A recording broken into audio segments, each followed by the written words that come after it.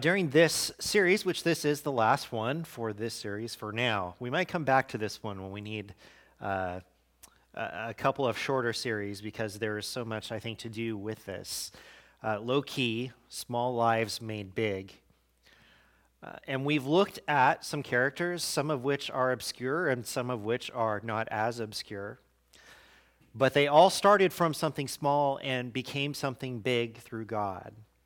We have seen people stand up against their enemies through the power of God and defeat what seemed to be the undefeatable.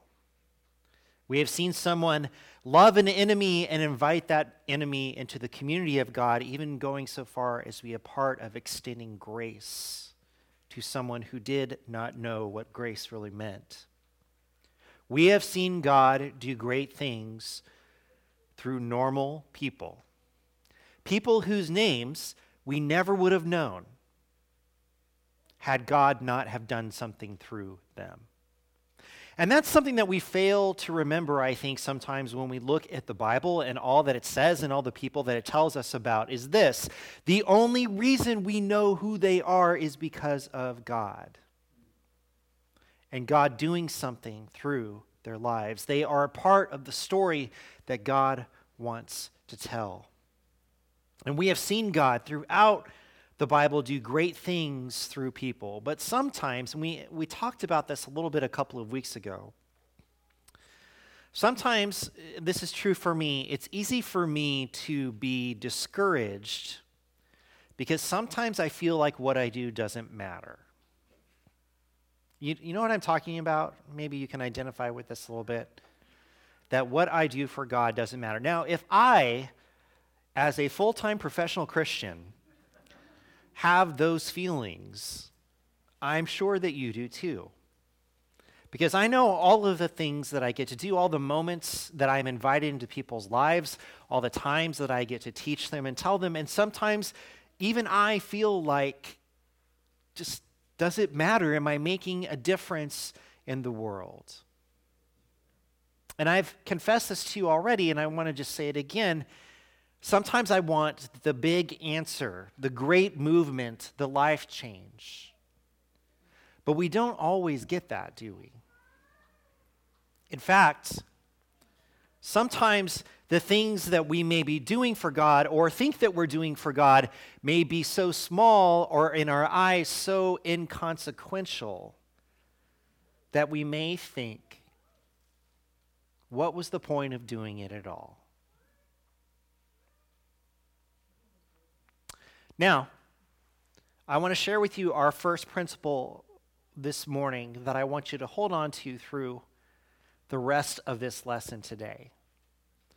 When you think that way, that what you're doing for God doesn't matter, you think that those thoughts are all about you and your ability to do something for God in the world. But when you're saying that you're not sure that what you have done for God matters, you're not questioning yourself, you are questioning God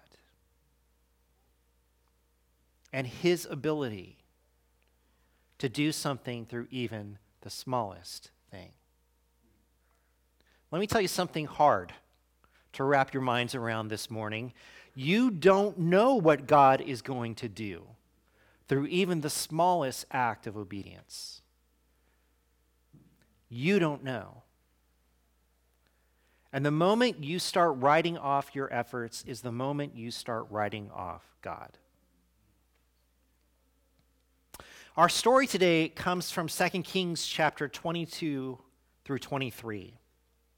And here is the very quick and dirty background to this story. The people of God had asked for a king because they wanted to be like all other nations, so God warned them that about everything that would come along with them having a king just like everyone else. He reminded them that he was their king, but the people still wanted a king, a human, physical, in our kingdom king. So God gave them Saul, who was not such a great king. Or I should say, God allowed them to have Saul. But then came David and his son Solomon, and David was a great king, even though he made some pretty serious mistakes. And he loved God with all his heart. And under David's reign, the people were united, north and south, and they rose to heights as a nation that they had never really even dreamed of. It was the big movement of God in the world. Solomon took over when David passed, and he guided Israel to heights of power and wealth that were beyond what anyone ever could have believed. But Solomon did not cling to God as his father David had. His heart was led away by wealth and his many, many, many wives and girlfriends. And I don't mean many small, I mean many lots, just to make that clear. When Solomon passed, God split the nation into two. Tribes warred against each other, and the people of God became vulnerable to all the enemies that surrounded them. And since that time, God had been trying desperately to reach his people, to draw them back, to have them hear what it is that he wanted for them, and looking for sort of any shimmer of hope, any little piece of light here in the darkness that was becoming the people of God. He sent prophets to them repeatedly, men and women who were commissioned to go to the people and speak on behalf of God. But the people of God were ruled by evil kings who did not honor God.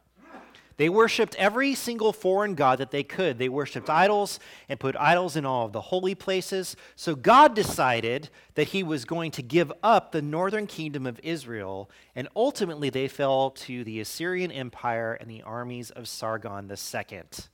My favorite Sargon. But God had made a covenant with David, and he was going to keep his promise. So he allowed the southern kingdom, Judah, which is where Jerusalem and the temple and everything else was, to stand firm even though they had a rocky relationship with God. So you see this pattern of there being good kings and bad kings. Kings that know God and uphold the standards of God, and kings that have forgotten about God altogether. They had a good king in Hezekiah who did what was right in the eyes of the Lord. He removed all the idols from the high places, smashed the sacred stones, and cut down the Asherah poles, which, if you remember from our story 50-week series, the Asherah poles were literally poles of wood that they would just put up on the altar and worship. So he removed all of those things, and the Lord was with Hezekiah, and he was successful in whatever he undertook. He rebelled against the king of Syria and did not serve him. And he was given great victories because of his faith in God. But it did not last because Hezekiah's son, Manasseh, was not such a good egg. He did evil in the eyes of the Lord. And so this is sort of a pattern we're going to see, but Hezekiah removes all the idols, cleanses all the high places, brings the people of God back to God, and then his son Manasseh puts everything back. I don't know if they just kept all the idols in storage somewhere so that they could just go to the idol closet, and pull things out, but they just rebuilt everything that was torn back down. And the Bible says this about Manasseh. He rebuilt the high places his father Hezekiah had destroyed. He also erected altars to Baal and made an Asherah pole, as Ahab, king of Israel, had done. He bowed down to all the starry hosts and worshiped them. He built altars in the temple of the Lord, of which the Lord had said, "In Jerusalem I will put my name." In the two courts of the temple of the Lord, he built altars to all the starry host. He sacrificed his own son in the fire, practiced divination, sought omens, and consulted mediums and spiritists. He did much evil in the eyes of the Lord, arousing his anger. He took the carved Asherah pole he had made and put it in the temple. They say that twice. You know why they say that twice? Because it really stinks. It is like the ultimate act of rebellion against God, to put another God's form or likeness or representation into the temple of the one true God. So, in summary, the people of God were a mess, and they have gone back and forth and back and forth. And at the point of the time that we're going to pick up the story, they were in full-blown idolatry mode. So into this story comes 3 or 4 people, one of which you've heard of, the others which you probably haven't. The first that you've heard of is King Josiah. This is the description we get of Josiah from 2 Kings chapter 22, verse 2, if you want to look it up in your Bibles. It'll also be here on the screen with us. If you want to follow along this morning, we will be in chapters 22 and 23 of 2 Kings. This is what it says. He did what was right in the eyes of the Lord and followed completely the ways of his father David, not turning aside to the right or the left. Now, do you realize how extraordinary of a description this is? This is pretty amazing.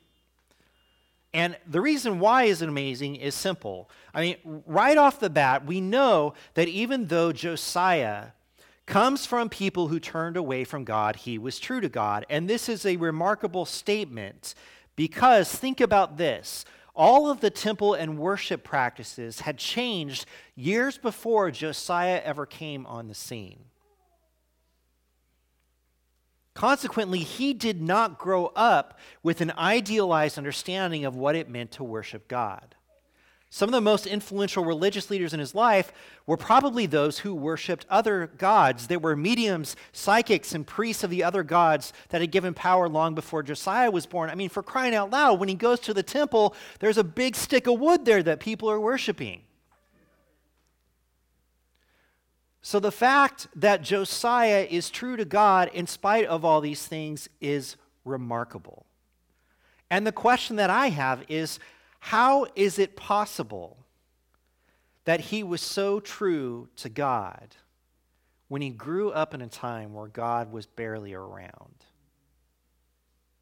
Where his father and his grandfather had done evil in the eyes of the Lord and had tried to tear down all that God had built.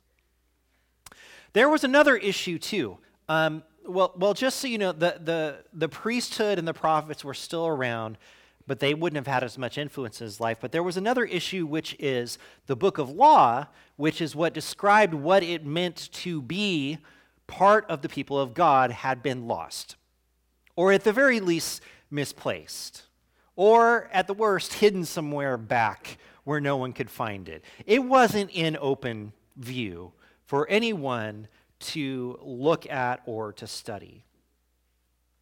So, the year that he turned 18, Josiah, something crazy happened. He sent his secretary, Shaphan, to the temple of the Lord to meet with Hilkiah, the high priest. So there still was a high priest that was at the temple.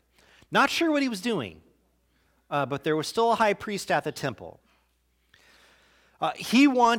Josiah wanted Shaphan to collect the money that had been taken to the temple and to pay all of the contractors that had been doing stonework and woodwork and rebuilding different things around the temple. So he sent his secretary there to take care of that. So Shaphan gets to the temple of the Lord to meet with Hilkiah.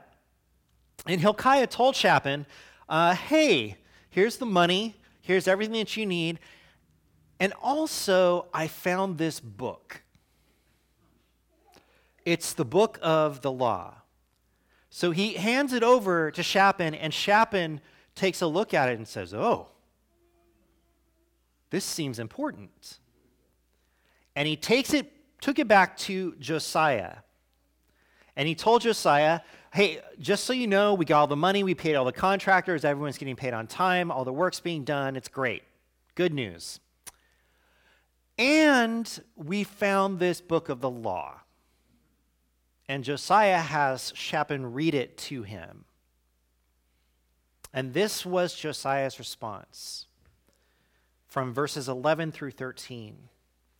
When the king heard the words of the book of the law, he tore his robes.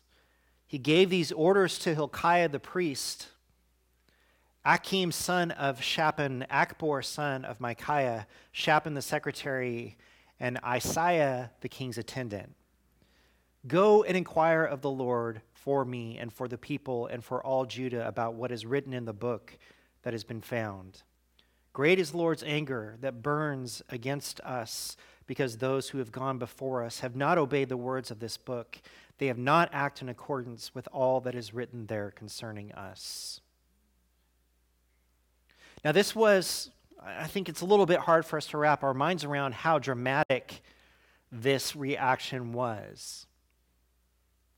It showed that Josiah understood who God was, and more importantly, he understood that they were just plain wrong. What they had been was wrong. What they were doing now was wrong. And so in response to hearing about how wrong they are, notice what he does not do. What does he not do?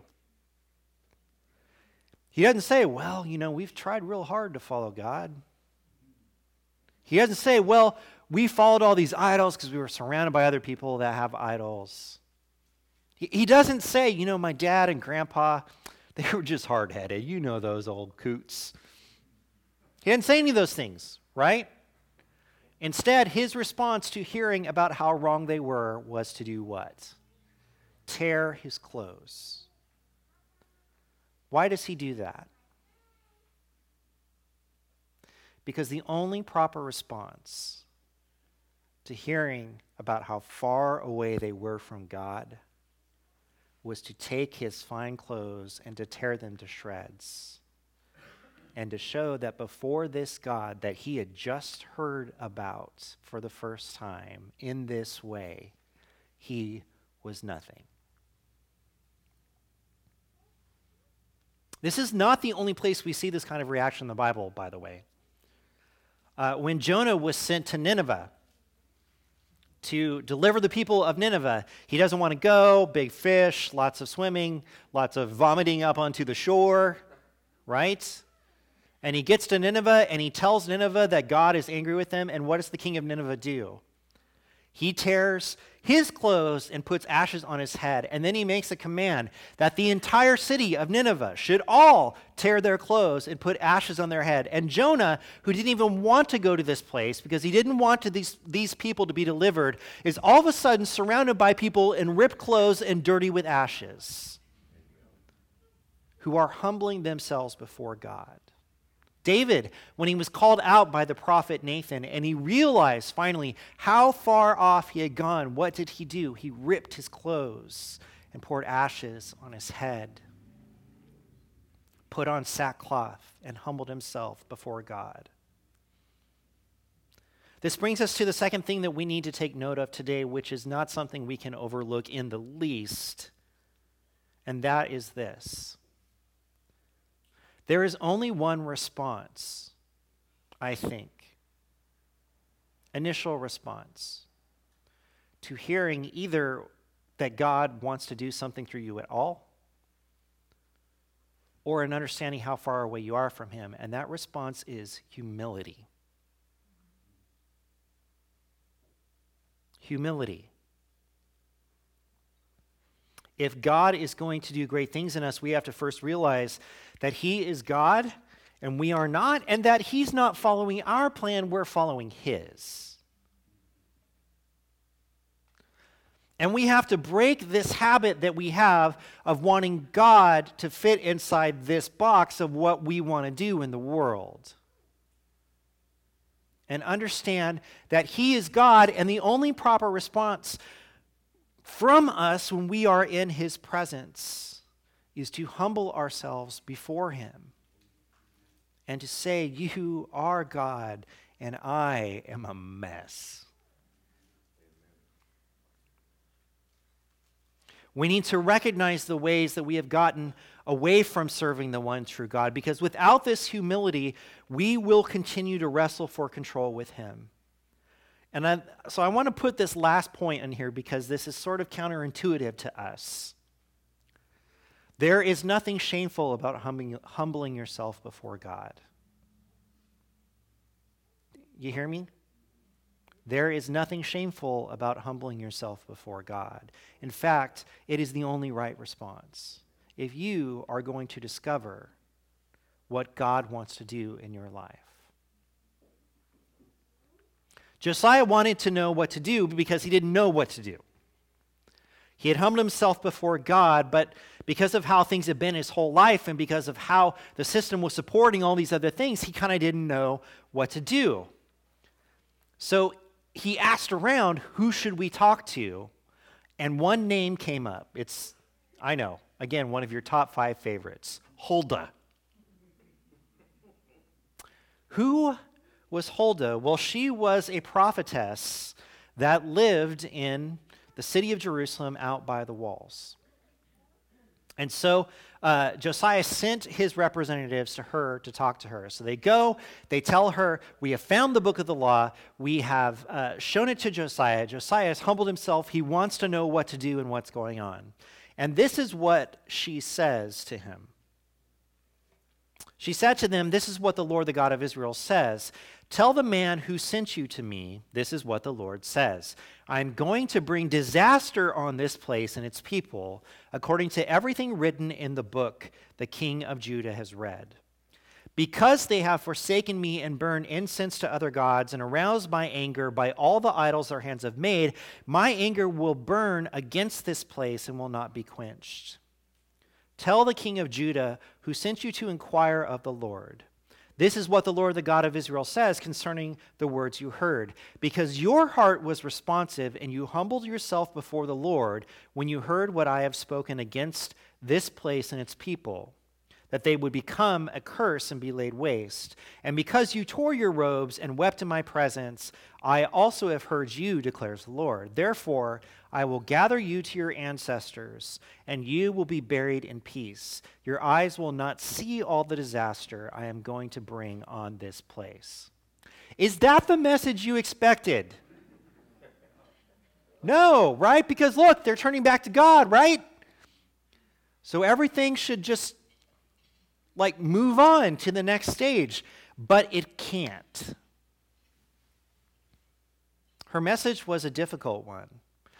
And what she tells them is that God will not turn his anger from Judah. Why? Because Judah doesn't love him. Judah doesn't worship him. Judah doesn't serve him. They have forsaken him. They have put up idols everywhere. They have temple prostitutes that you can go and sleep with to honor these other gods. So don't come here and tell me that Judah's going to be okay, because they're not. Josiah, you're going to be okay, because you have heard the word of God, you've responded to the word of God, but God is not going to reverse course on this whole thing. The iceberg's ahead, baby. Judah's going to hit it. This takes us to our next point.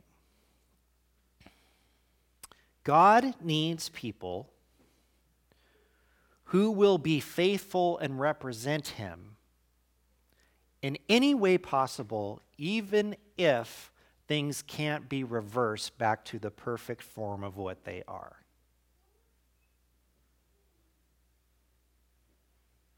God needs imperfect people working in an imperfect world, you see. God was grateful that Josiah was true to him. And even though the ultimate end result might not change, he wanted Josiah to know this, that the things he was doing mattered. It mattered that he humbled himself before God. It mattered that he desires to turn the people of Judah back to God. And even though he may not be able to reverse everything that has been done from all of these years, what he is going to do matters. This is an important thing for us to note, because sometimes when it comes to us representing God in the world, like I said earlier, it can feel like because we're not changing everything around us, that what we're doing doesn't really even matter.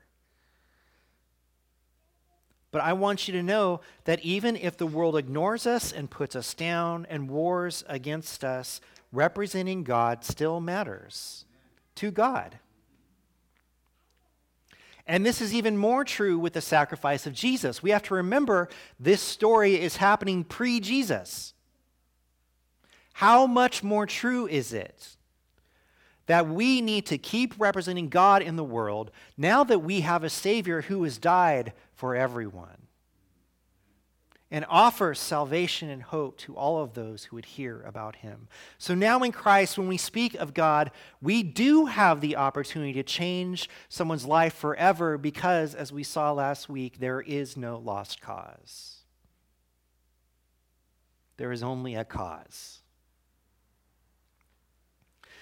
Josiah heard these words, and he was not going to let these words discourage him. I mean, yeah, he was going to be okay, but understand, he wanted Judah to turn back to God because that was the way it should have been. So Josiah decided that he needed to clean house. And boy, did he clean house. The king called together all the elders of Judah and Jerusalem. He went up to the temple of the Lord with the people of Judah, the inhabitants of Jerusalem, the priests and the prophets, all the people from the least to the greatest. He read in their hearing all the words of the book of the covenant, which had been found in the temple of the Lord. The king stood by the pillar and renewed the covenant in the presence of the Lord, to follow the Lord and keep his commands, statutes, and decrees with all his heart and all his soul, thus confirming the words of the covenant written in this book. Then all the people pledged themselves to the covenant. So he draws everyone together and he points out to them what he has discovered.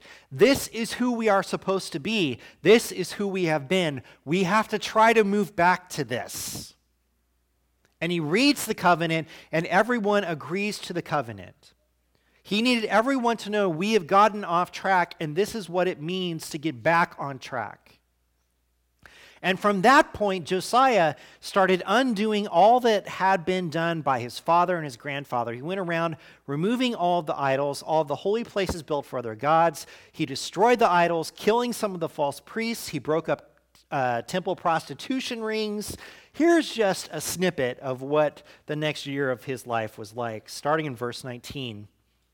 Just as he had done in Bethel, because he had already done this in another place, Josiah removed all the shrines of the high places that the kings of Israel had built in the towns of Samaria and that had aroused the Lord's anger. Josiah slaughtered all the priests of those high places on the altars and burned human bones on them. Then he went back to Jerusalem. The king gave this order to all the people: celebrate the Passover to the Lord your God, as it is written in the book of the covenant. Neither in the days of the judges who led Israel, nor in the days of the kings of Israel and the kings of Judah, had any such Passover been observed. But in the 18th year of King Josiah, this Passover was celebrated to the Lord in Jerusalem. Furthermore, Josiah got rid of the mediums and spiritists, the household gods, the idols, and all the other detestable things seen in Judah and Jerusalem. This he did to fulfill the requirements of the law written in the book that Hilkiah the priest had discovered in the temple of the Lord. Neither before nor after Josiah was there a king like him who turned to the Lord as he did, with all his heart and with all his soul and with all his strength, in accordance with all the law of Moses.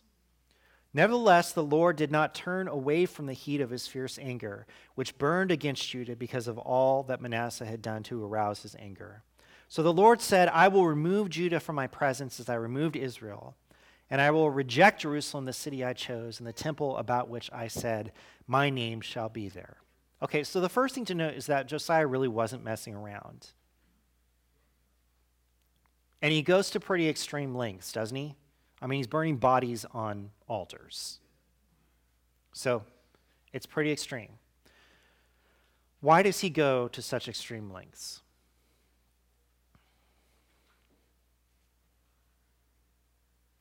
Anyone know? Because that is what God deserves. In his land with his people who had forsaken him and built these things for other gods, God deserves to have his space reclaimed. And Josiah goes around and he reclaims everything for God. He knew that the influence of these other gods had to be eradicated. So he got rid of all that he could, reclaiming the nation of Judah for God. And on top of that, he replaced those things with the things of God. And one of the most notable things he does is he has them celebrate Passover for the first time. Okay, here's why that's so significant. The writer tells us that they haven't celebrated Passover for generations. What does that mean? It means not only do they not know God, but they don't know themselves. Because who are they? They are the chosen people of God who were delivered from slavery and who were brought out of Egypt and given this land. And so by having them celebrate Passover, he is inviting them back into who they are and who God desired for them to be. And there is no better way to get them in touch with that than to remind them of the time that God delivered them. It is important to reclaim the things of God, especially if they have been given away to something else. And Josiah knew that Judah was ultimately going to fall, but he was determined to put God back on his throne and have him there for as long as he lived. And they all live happily ever after, right? No. Josiah was killed by one of the pharaohs who was attacking from another place. And guess what his son did? Put all the idols back. Rebuild all of the places. So before you judge God and Josiah about how far they went to remove everything, evidently they didn't go far enough. Because everything was back, replacing God within a year after Josiah was dead. And what God knew proved to be true, that Judah wasn't really his anymore. He was not really their God. They were not really his people. And everything he said was going to happen, happened. So I know this is a really encouraging story to tell you as we close this service here today and this series for the past couple of weeks, but I think it's an important one. Because I want you to hear me very clearly, okay? It only takes one influential person to see a generation fall.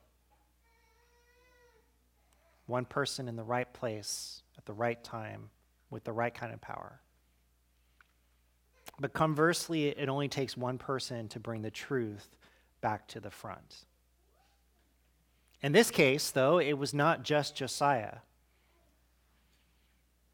It was Hilkiah who found the law, recognized it was important, and gave it to Shaphan. It was Shaphan who took it to the king and said, I think you need to take a look at this, and read it out loud to the king. It was Huldah who spoke the truth about God and who God was and what was going to happen, and guided the king to his next steps. And we see it in Josiah, who heard the law and responded to what it said. And did these changes last? No, they didn't. But let me ask you this. Did what those 4 people did what they did, that sounds terrible, did what they did their actions matter? Absolutely. Because a generation of people were exposed to the one true God. When it comes to doing the work of God, we might need to rethink our ideas of what success really means.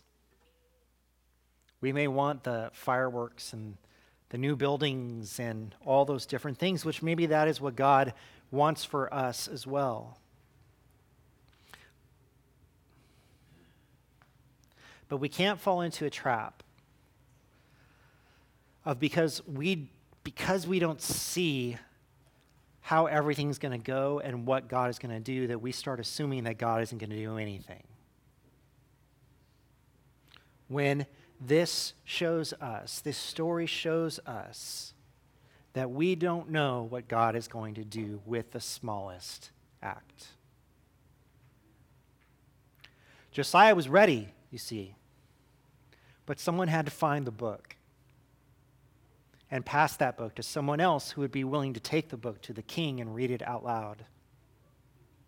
All of these things had to happen through small people and one really big person in order for people to come and see who God is. You don't know what God is going to do. Through the small choices that you make, through the big choices that you make, through the small things you're doing in people's lives. You don't know what's going to happen through that, through the kindness or love that you show to someone else. So the last thing we need to remember is that all lives are small, church. All lives are small.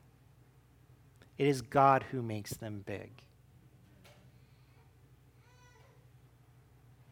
All lives are small.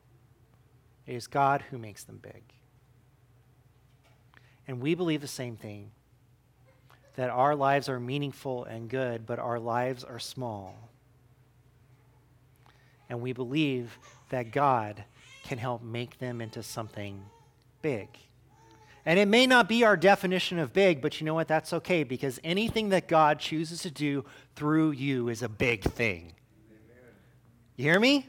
Anything God chooses to do through you is a big thing. If you get to change one life for God, that is a big thing. If you get to introduce one person to Jesus, that is a big thing. Because the story is not how capable we are, it is how capable God is. And our request as we close this morning is that God would just use us in any way, in any form, any shape, for as long as He wants, and that we would allow ourselves to become something bigger through Him. Amen.